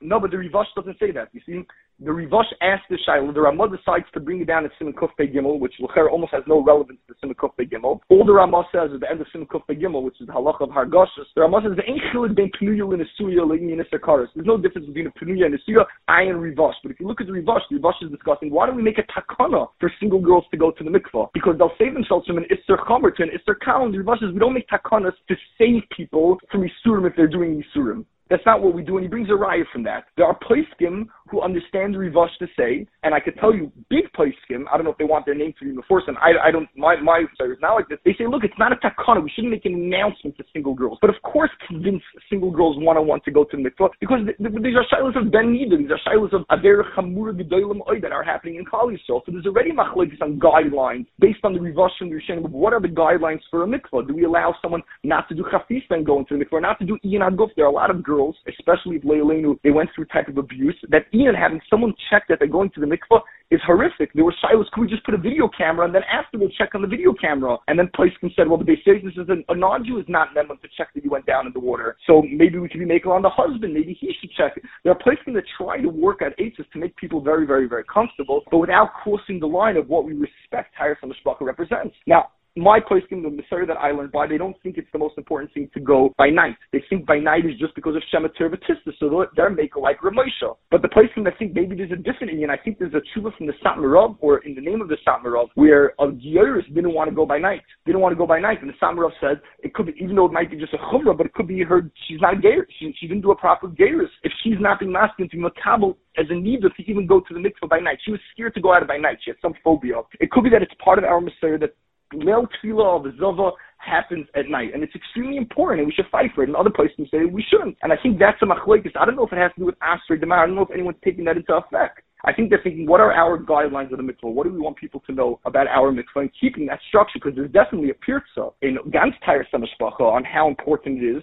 It might have been too complicated that people don't want to keep it, which place can discuss making it too complicated that people don't want to keep it. Of course, we have to work and make with a huge sensitivity to make the mikvah accessible to everybody, but also protecting what our guidelines are. In Monsey, the mikvah's guidelines are by day is a Yereg Val Yavar. It's like you can't go. So there are mikvahs, I think, in other towns. Who runs the mikvahs? Like who's in charge of the mikvahs in Monsey? I don't know who's actually practically in charge. I know that Mesorah HaPsak was from Rav Neishlas, who was the Dayan in Skver, who built many mikvahs and did also, he has a lot of Talmidim who learn Tyrus and Mishpach Habayim. A lot of the Rabbanim in Monsey were Talmidim of Rav Neishla, so they kept that Mahalach Psak. I never spoke to him about it, but he was known to be a Goyin Ad, and things were very, very thoroughly thought out by him. And this is a principle he made. Could it be changed? Very possible, but you need a lot of Rabbanim to decide this is something they want to change. Now, again, the best part is, I don't know if communities have to change. It's not like we live in Honolulu. We live in New York. There are many communities that allow people to go by day. And if someone's private Rav tells them to go by day, I don't know if they have to go to their mikveh, which is Nachman, and say, hey, we're upset at you that you're not shtelling soon. Maybe travel 25, 30 minutes, which there is that possibility, especially in Monsey, to go to mikvahs that allow, if someone's Rav allows it. So I don't know if it's the mikvah's fault. I think the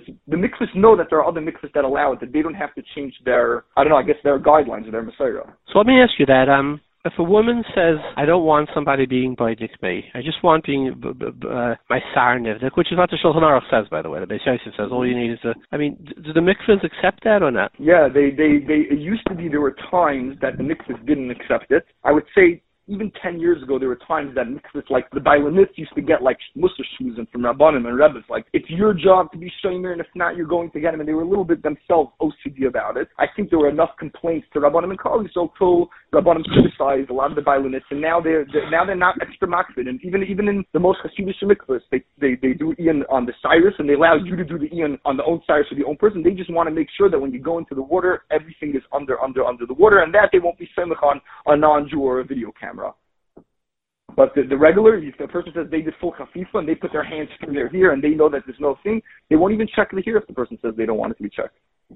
Well, the hair, you have to check the hair. If it's not under the water, the Shulchan Aruch says either that or you have to wear a net, but that's a bit of the No, that's to check. That's not to check a chatzitza in the hair. That's to check that the hair went under the water. Yeah, that's what I'm saying. Oh, they are, but that'll tell you go into the water and they'll wait 2-3 seconds to make the person comfortable. Again, people have to also not be shy. It's difficult to tell the Bailanit. And I get the complaints very, very often. I call the Bailanit. They sound like shocked. We didn't know. Some people, everyone has different things that they're comfortable with. But if a lady has an extra sensitivity, she has to make sure she goes to a mikvah where maybe the Bailanits are extra sensitive or extra trained in sensitivity. She can't go to a mikvah where a majority of people go and they're doing it much more rushed and much more fast, and they're known for that, and then say, oh, it didn't work to my sensitivity. But the Bailanits became much more, already in Yerushalayim for sure, even in America, much more sensitive and well trained in understanding that there's certain people who have sensitivities, and they have to be sensitive. They don't have a choice, and they are. Now, why do you say that you wouldn't neman to use, let's say, a video camera for Sarah if the Sarah's in the water? Is it just too hard to see in a camera? No, we checked. We actually did a few tests with high resolution cameras, and it worked. The story was in Nebuch in Yerushalayim around 7 years ago. There was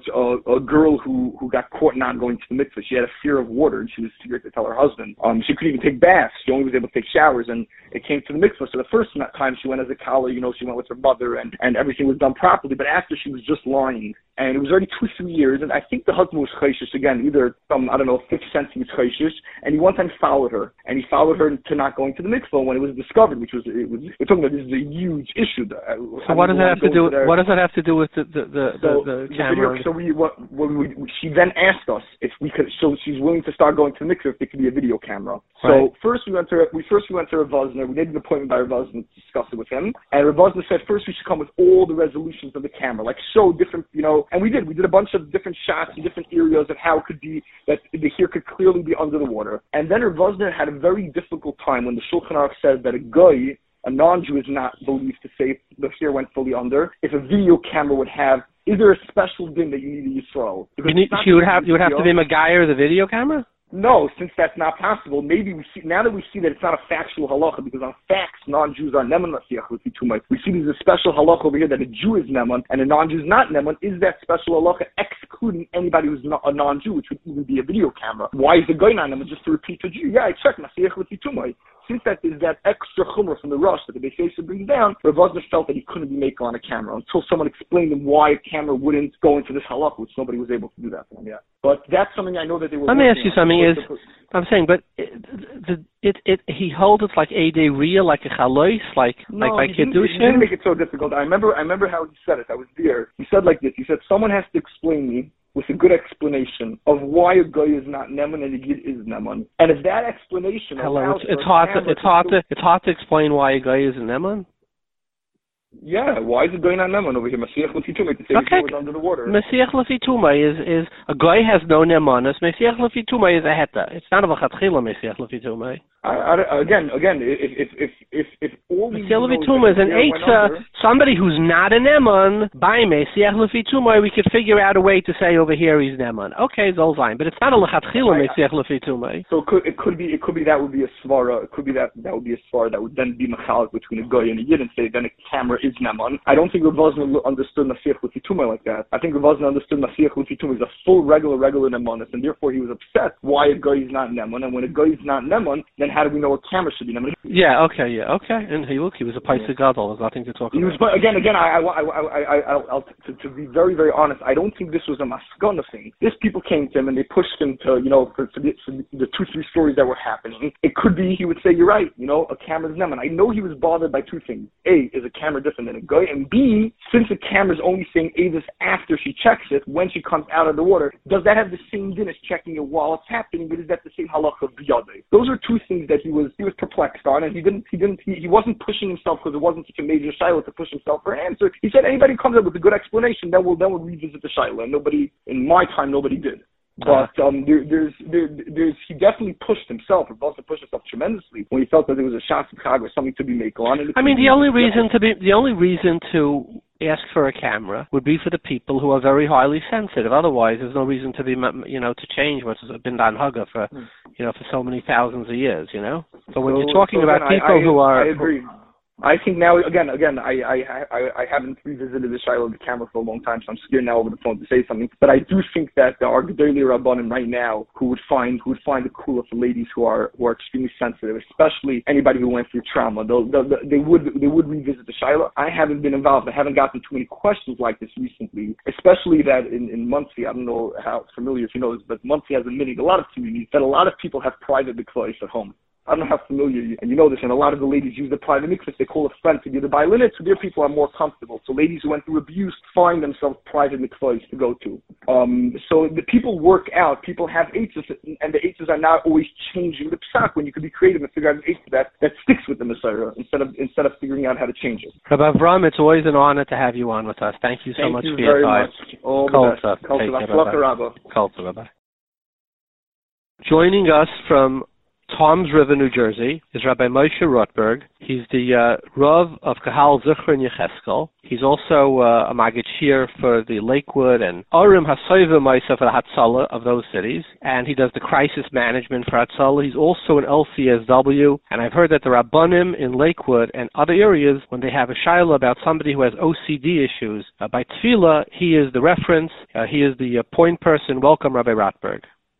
Thank you so much for having me on. So, Rabbi Rotberg, you're the expert for OCD and Tefillah. Can you give us some examples of where people struggle, and afterwards, what halachic resolutions or solutions there may be for it? Yeah, so I think it's important to keep in mind that when we talk about the word OCD, it's, people throw the word around so lightly today. Somebody who keeps a very clean car could say, I'm OCD about my car. But we're talking about there are people that have such debilitating OCD. As a matter of fact, actually, from the top 20 disabilities in America, OCD was one of them. I mean, for some people, it's absolutely debilitating. So, it ranges from tremendous fear of chatzitza, of people making sure, am I clean, am I not clean, not being able to get out of the water for hours and hours before they go to the mikveh because maybe I had a chatzitza, maybe something happened. What is considered a chatzitza? Maybe there's a little spot on me. How far do we have to go? What about dead skin? There's no end to the amount of somebody who has OCD. Some things which could sound so trivial to anybody else, to them could be completely debilitating, and to the point where they're going to avoid it. Absolutely, 100% they will totally avoid it because they don't want to get involved in it. And if they and this is something which is every single person with OCD, people think that, from people there's, religious OCD. It's not what it's about. These are people that are suffering with a disorder, and if it wouldn't be about some sort of Yiddishkeit thing, whether it's chatzitza, whether it's whatever the issue is, or kedusha, tahara, it would be about something else. It's not necessarily a Yiddish thing. But those are typically the shilas that come up. And I mean, just two questions, just as an ignorant layman, is this a common thing? Like, I honestly, I've rarely met or, to my knowledge, heard about it. So, if you take a base medrash of 100 people, there's a very good chance that there's a few of them in every one of those Batei Midrashim that are suffering with it. I've seen at times, I've been in Batei Midrashim where I've noticed people, and I've actually approached them and said, look, it looks like you're struggling with whatever this, with some sort of OCD, however I worded it. And more often than not, they look at me and say, yeah, either I know and I'm getting care, or I know, but I should be doing something about it. It is so common. In the average classroom, it's there. So, Rabbi Rotberg, so I'm a Rav, I call you, that there's somebody in my community who is terrified of going to the mikveh because of either chatzitza or sar or any one of or they'll stay in the mikveh for 12 hours, whatever the case may be. What do you tell me? I'm the Rav. I graduated either BMG or whatever yeshiva or YU. I have no idea. What do I tell? What would you tell me? Right. So it's interesting that the Ramban. The Ramban already writes in the end of Hilchos Nida, he talks about that a person should not be extra machmir to look for all types of fakers when it comes to tefillah and things like that, because he says so this is not a new concept. I don't believe. So what I would tell the Rav is, the number one is that a Rav needs to be well versed in what it's like to be talking to somebody that has OCD. You cannot be answering shilas, or the Rav's not machayiv to, or he could say, okay, this is something which go to this and this person to answer the shilas. What I would tell the Rav, if I was trying to train a Rav in this, is a few things. Number one, there's no maybe, there's no efsher, there's no lechatchila, it could be, there's no such thing. We talk about this is a shas hatchar gadol. So in other words, if the more things could be black and white, in making very strict gedarim, we don't do more than this, we don't do more than this, and then there's no sveikas. Okay, but if I'm not sure, can I call back? No, there is no unsure. If you did this, this is enough. If it's very, very concrete, literally a timeline, no more than this amount of time. So like you said, someone goes into the mikveh and he's there, the whole Erev Yom Kippur because he's concerned maybe he didn't, that would be a very concrete amount of time. You're going to be in the mikveh for, no more than 30 seconds or 90 seconds and come out. It's got to be very concrete. When we tell people that they are shitas, someone with OCD just heard that I may be a Rasha or maybe I didn't do the right thing if I didn't do because it's Yeshayman. So that's a very, very important thing to be very, extremely black and white about it. And this is kind of digress, right? So, Rabbi Rotberg, as a rabbi who gets these shilas, do you have like a tear sheet? Here is what Rabbi so-and-so, you're calling me up. This is way beyond your pay grade. I'm going to send you a list. Question, how long to stay in the mikveh? It's 30, 90, whatever it is, absolutely no more. It's asa to do more. Chatzitza, this is the maximum we have to do. Nails, have you ever thought of writing something up for the 1,000 Rabbanim who don't have LCSWs and get these shilas? Maybe a few times a year, and how do you teach? Can't teach somebody the whole sugi. You just say, here it is, it's written up, boom. Right. So first of all, I do have something. I do have something for myself. I have written up, which I shared with other people. But what's tricky here is that no two OCDs were created the same. Conceptually, they're the same, but for so many people, it manifests itself differently. More often than not, these people have therapists. They are in therapy, and a lot of times I have them.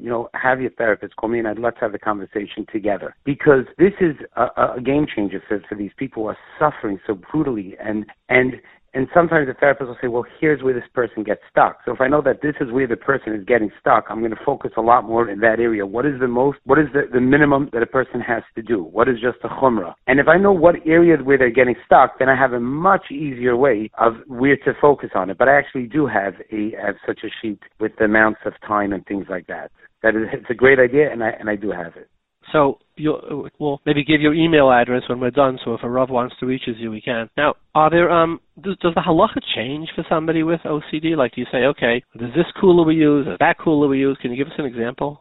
Yeah, I mean, whether halacha changes or not. I shouldn't say change is the wrong word. Does the effectuation of halacha change because we're using a kula that we ordinarily wouldn't use?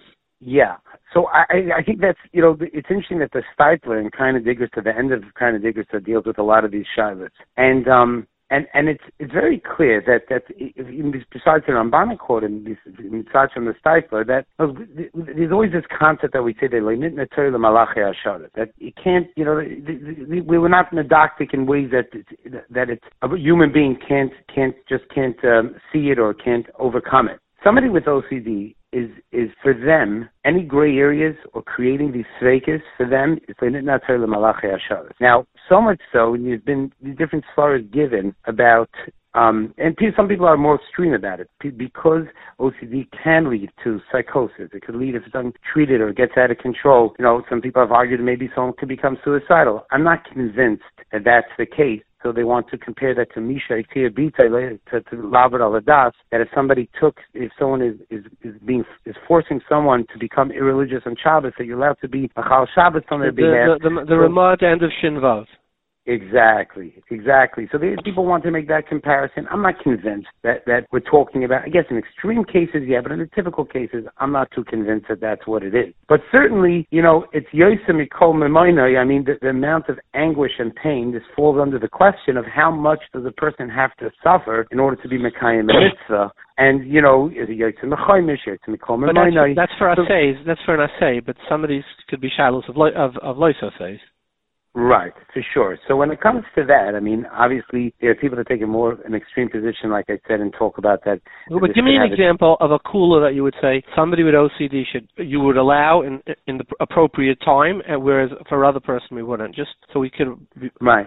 So in other words, if let's say if let's say somebody is very makbid on certain nails as being a chatzitza, but for somebody that for them that is such a big deal, and it's such a tremendous anxiety about it, and there are poskim that say that that's okay. So with someone with OCD, we would say just don't. That's a great example. So let me just to fill in the Eilam if they're not on top of these things. The Beis Yosef is, and I think Kuf Tzadik Ches, where he says that our minig is we cut our nails, even though it may not be a chatzitza long nails, part of your body, just like your hair is. Since something could get under it, we cut it. It's our minig, the Beis Yosef says. And Ramah adds, and we've accepted it as already such a chumrah that you would have to go to the mikveh again. Right, which is not like the Beis Yosef, and I don't know if the Sfardim disagree. I'm going to have a Sfardish Rav on the Lifskim. But already the Achiezer has a tshuva where he says a manicure, since it's Lanoi, he's matter it. Not to everybody, but he says somebody has a manicure and they don't want to take care of the manicure. He says that's fine.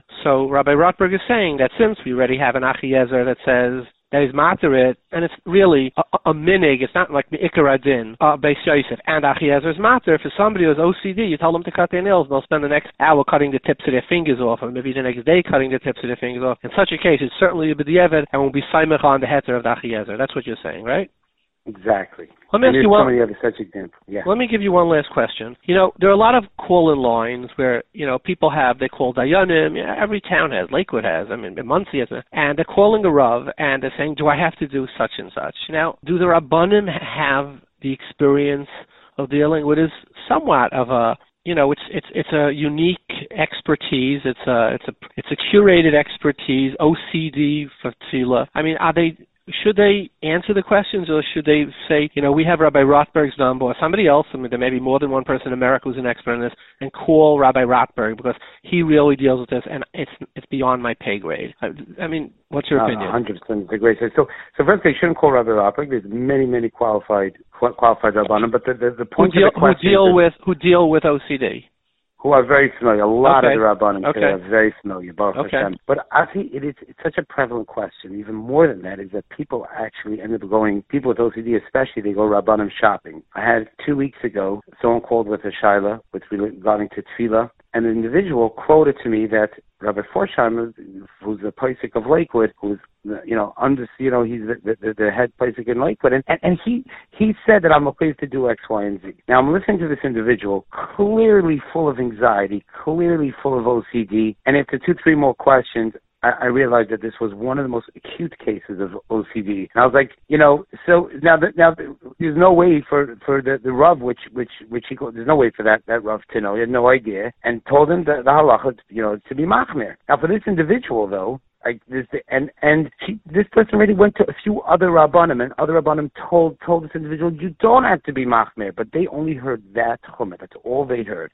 So I think that it's a very, very tricky thing, and I think that without a doubt, they should be directed to somebody that understands OCD, understands the levels of OCD. There's many Rabbanim in Lakewood, in Brooklyn, in Muncie that are really, that understand it and should, because this is a whole different Shulchan Aruch. And even more than that, they should not be scared. You know, Rav Moshe has a tshuva to Menashe Klein, where Menashe Klein apologizes for arguing with Rav Moshe. Rav Moshe tells him, like, Sana al-Riv, you don't know such thing. You should argue. You should never be silent, even the person is greater than you. When it comes to these showers, it's not even arguing on somebody it's not even a shav arguing with somebody who's bigger than you. It's just that if someone is unaware of the background information, they're not answering the shiloh which is being asked to them. They're hearing the words, but the crux of the shiloh they're not getting. So therefore, it's so important. Any Rav that picks up on this, either if he's qualified, then he should deal with it, or they should direct him to somebody who has more of an understanding of it.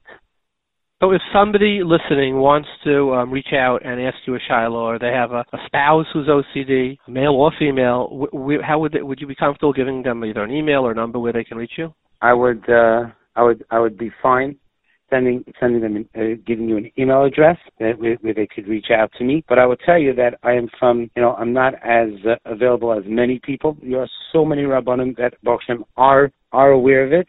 If you want me to give you an email address, I can. If you want to, not sure. Share with us an email address. So if you'd like to email me, my email address is mrotzberglsw@gmail.com. That's mrotzberg, ROTBERGLSW@gmail.com. I try to respond to emails as soon as I can. I can't promise that I check it all the time and respond as quickly as I should, but I certainly would try. Rabbi Rothberg, thank you very much for your time. Thank you for the opportunity. Hatzlacha. Kulta. So the first riddle we asked was Ve'ela Mishpatim. So Rashi says that you're not allowed to go to Harkois, and if you do it, it's Kil Ovid Avodah Zarah. And we asked the question, we said, Dina de Malchusa Dvar Avram brings from Rishonim that it's a daraisa. So if the courts legislated that this is the law, and now you have a machlokes with somebody in that law, why would it be Ovid Avodah Zarah if you go to that court to ask them their opinion? On the contrary, Dina de Malchusa is mechayiv, that you should listen to what they said. We had a number of answers. Some said, the Shach and Choshen Mishpat and Siman Gimel brings that Dina de Malchusa is only when it's not neged in Torah. The Ramah really says that. He says, otherwise you'd be Eiker called in Torah. So he says, that's why you don't go to the Goyish court. But that's not what we're asking. We're asking in a case where the Dina de Malchusa is not neged Dinei Torah. The Torah is silent to it. And as Dina de Malchusa, you still go to Bezdin, and you're not allowed to go to the Goyish court. Why don't you say if I cared? Them making the law, right? Why would it be a Kilu Ovid Avodah Zarah if I go to them that are making the law, and there is no Din Torah on this? So we're going like the Shach. I don't see that doesn't really explain anything. Now, some said is that the Rishonim in Gittin Daf Yudamid Beis bring the Rashba that Dina de Malchusa Din is only when it's for the benefit the Melech directly, like Misim, etc. But Lamaisa, the Ramah doesn't hold that way. The Ramah brings the other opinion that even if it's not for the direct benefit of the Melech, but if it's for the good of the kingdom, in other words, traffic laws, contract laws, he wants a civil society, he wants business to run the way it's supposed to. It doesn't benefit the Melech directly, but the Ramah says it benefits, that's the benefit of society. There's Dina de Malchusa on that too. And another of other terutzim.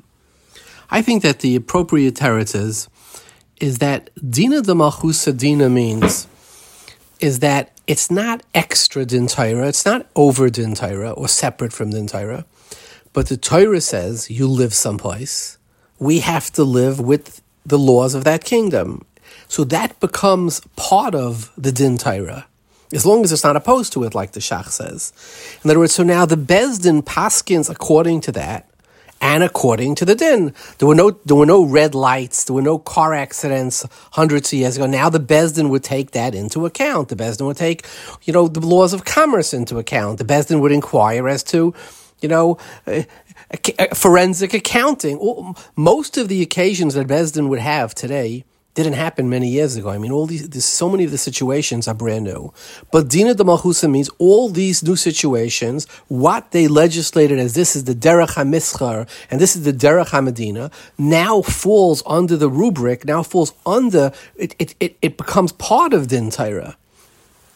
So when you go So this, the din of the Malchus Adina means, doesn't mean there's a separate din. There's din Torah and there's a separate din.